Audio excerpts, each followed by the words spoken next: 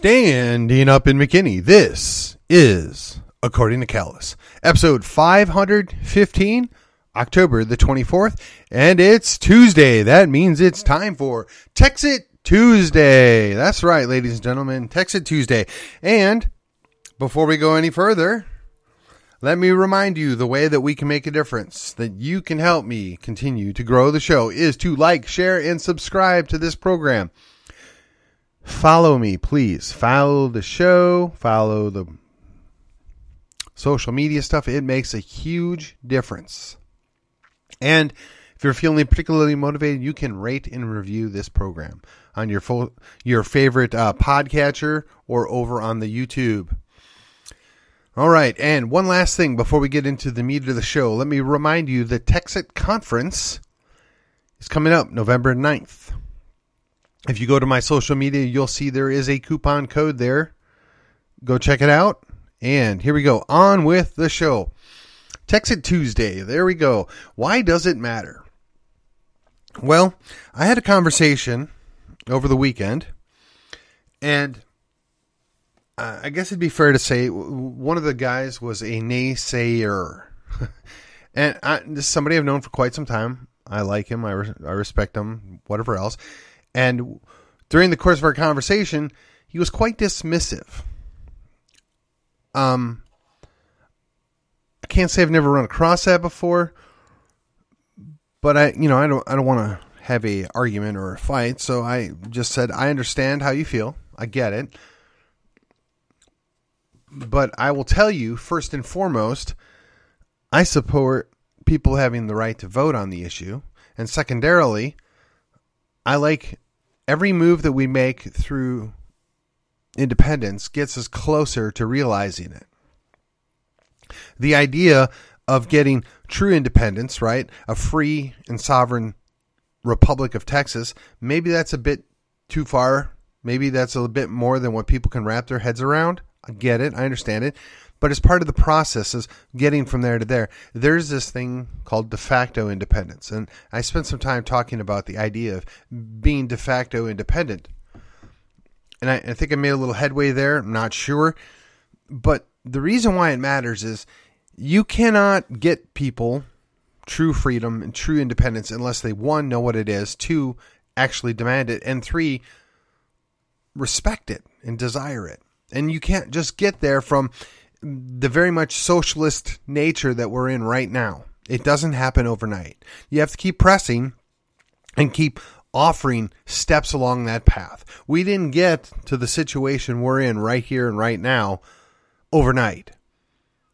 The progressives, the leftists, they were working down a path and dragging us further and further into that hole this entire time. It didn't happen overnight. Now, a good amount of this happened over the course of my lifetime, and clearly you can see the changes from 100 years ago. But again, step by step, it's occurred. That's why it matters. This is pushing back. It's turning it on its head. It's recapturing some of the things that were lost. And again, I'll be the first to admit, I don't think we can fix DC. I don't think you can recover DC. Austin's got its problems, but it's still recoverable. Whether we recover it with the representatives we have now or we toss them all out, that still remains to be seen. But we, the people, we have the power. We just need to recognize it. We need to understand it. We need to utilize it. And we need to be educated on how to do that and the proper way to do it and what can be done and the extent of it. That is why when you talk about people that do conventions or that support conventions, they know what can be done. The ratification of the original Constitution, the ratification of the breakaway from Great Britain happened through conventions, which is what the Convention of States people are aware of. They just have the concern, or let me phrase that, they lack the concern that the people that are around now don't see things the same way and don't recognize and appreciate the same things now that they did then. So that is an issue, right? If you go down the route of Texit and you're dealing with that same pool of people, there are some problems there, yes. But if you're educating people and you're pushing it towards that direction and you're gradually increasing the independent mindset, that's how you get there. That's why it matters. So I've done a number of episodes in the past where we've talked about the idea of what would independence look like? What could you do if you were truly independent? Some of that's fun. Some of it's conjecture. Actually, most of it's conjecture. But let's set aside that. Let's just take a moment and look at what does it look like to achieve de facto independence. So what does de facto independence mean? What do we get by that? What is the benefit? Well, in the past I've talked about just asserting the Texas sovereignty, the Texas state. Now, any state can and should do this. And I've repeatedly brought up that even the United States Supreme Court has pointed out that the states are sovereign entities and they need to act like it. Now, this same friend also correctly pointed out is they control us through money. They control us by threat of control of the money and access. And that, again, is certainly true.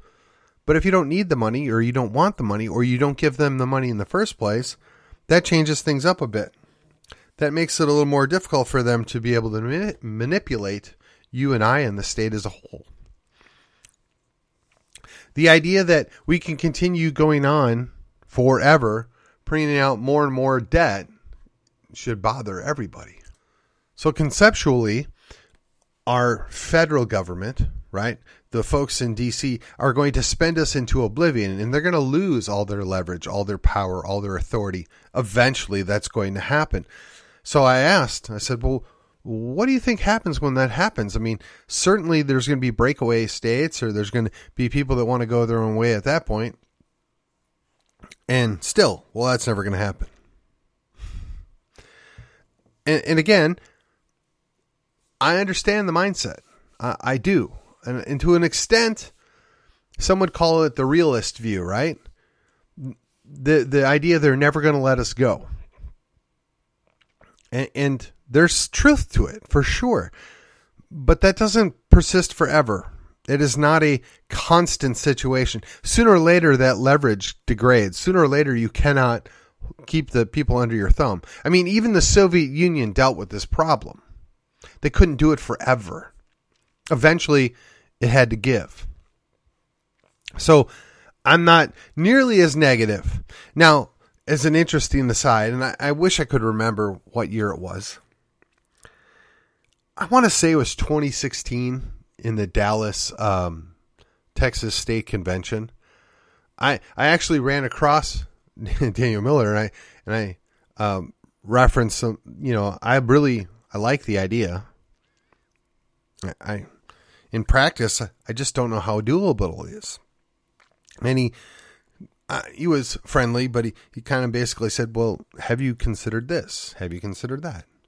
No. He goes, well, these are all things that can be done and should be done. There is a process. I mean, it gave a very good methodical argument. And honestly, it was, at this point, 8 years ago, or 7 years ago, I don't remember it. But it was convincing enough to me that I said, okay, all right. It's plausible. You've taken me from ideal to plausible.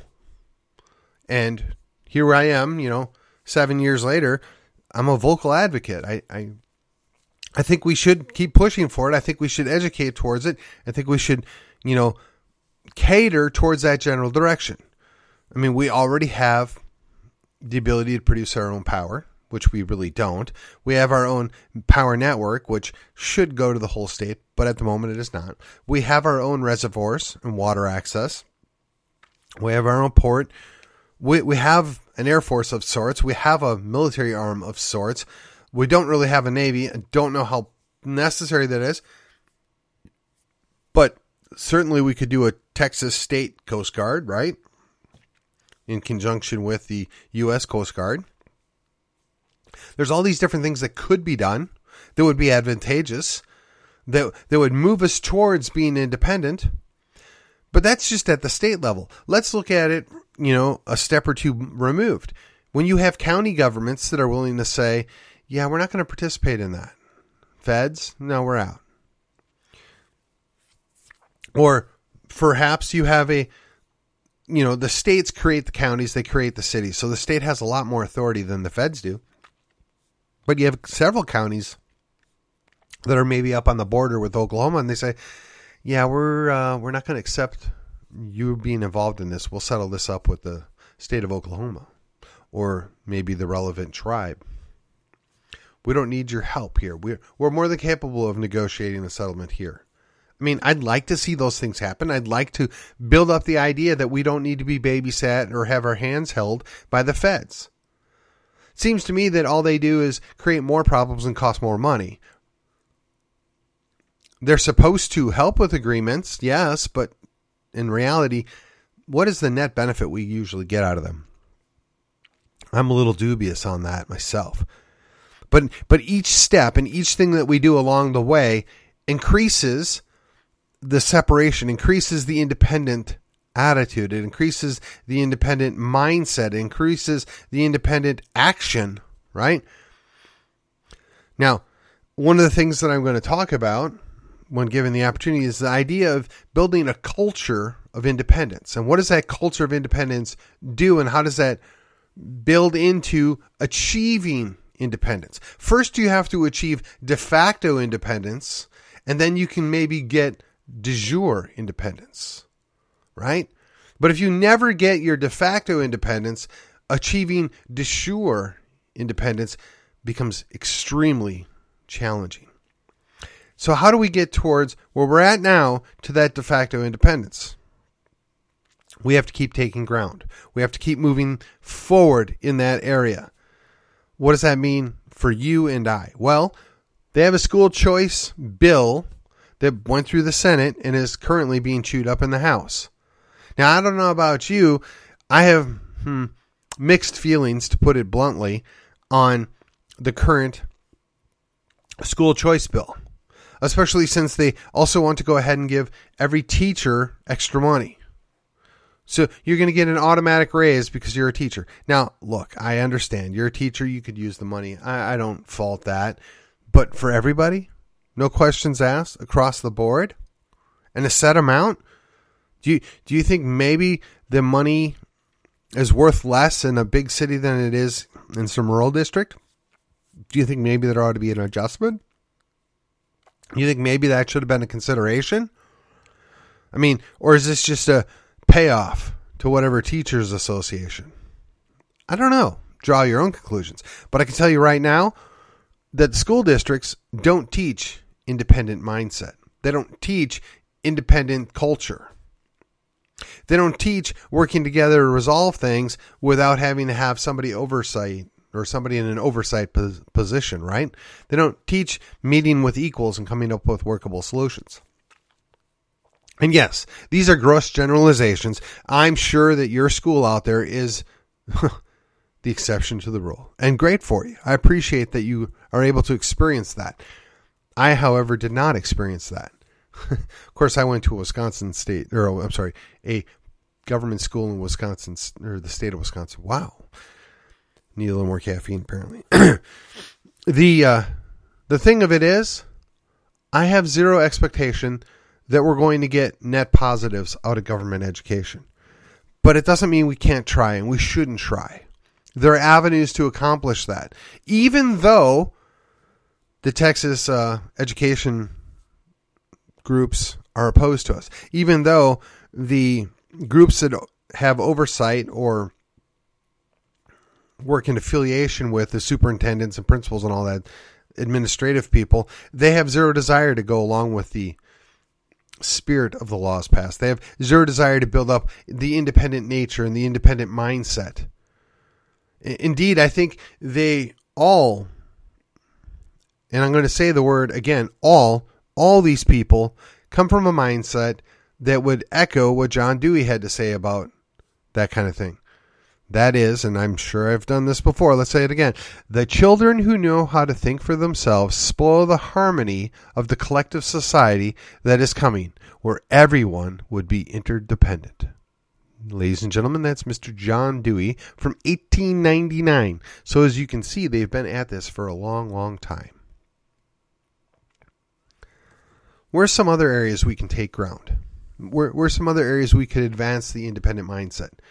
Well, for starters, have the sheriffs better understand what their role is and whether or not they're going to have the cojones to stand up to the feds, to push the three-letter agencies out of their county. And when they do that, we need to make sure that the state backs their play, that the state assists them. I don't like the idea where the sheriff becomes a auxiliary of the state police. No, the state police should work at behest of the governor or the administrative official put in charge of that. Or perhaps the AG for that matter, right?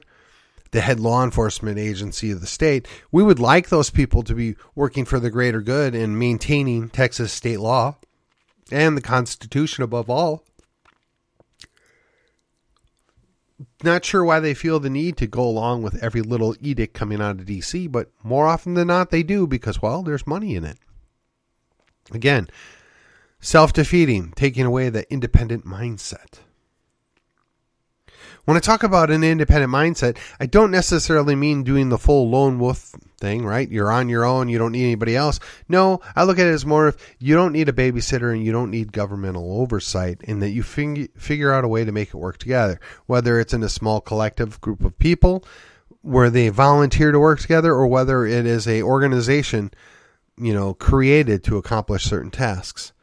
These are all things that existed in the past, still exist today, and can perform necessary functions and provide a net positive for the community in which they're in. But again, if they don't understand they're capable of doing these things, and if they're not encouraged to do those things, they won't. They will be less effective.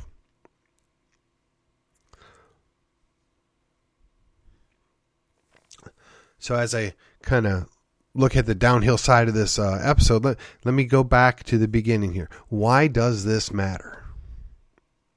You and I will never ever see an independent Republic of Texas in our lifetimes if we don't start working on it now.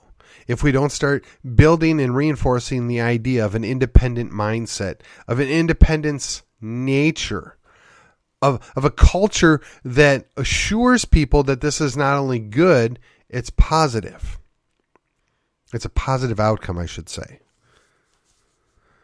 Now, I truly believe in my heart that Texas is one of the few states that, one, can actually pull this off, and two, actually has a desire to pull it off. But we have to reinforce that idea. We have to build upon that idea, and that comes from our culture. That's why it matters. But when you have leadership and groups that maintain that we have to take orders and we have to take direction from, quote, our betters or people in D.C., you're undermining that. You're taking that away. You're eliminating that which is special about the state of Texas. I often remark that I was an economic refugee when I came here, that I fled the mess that was in the state of Wisconsin to come to a place of hope, and that was Texas. And now that I've been here, and I've got nearly 30 years under my belt, and I've seen what has occurred, people are still coming here, mostly for economic reasons.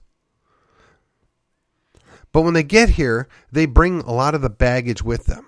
Even though they put an R after their name, they're not conservative. They're not liberty lovers. I get that.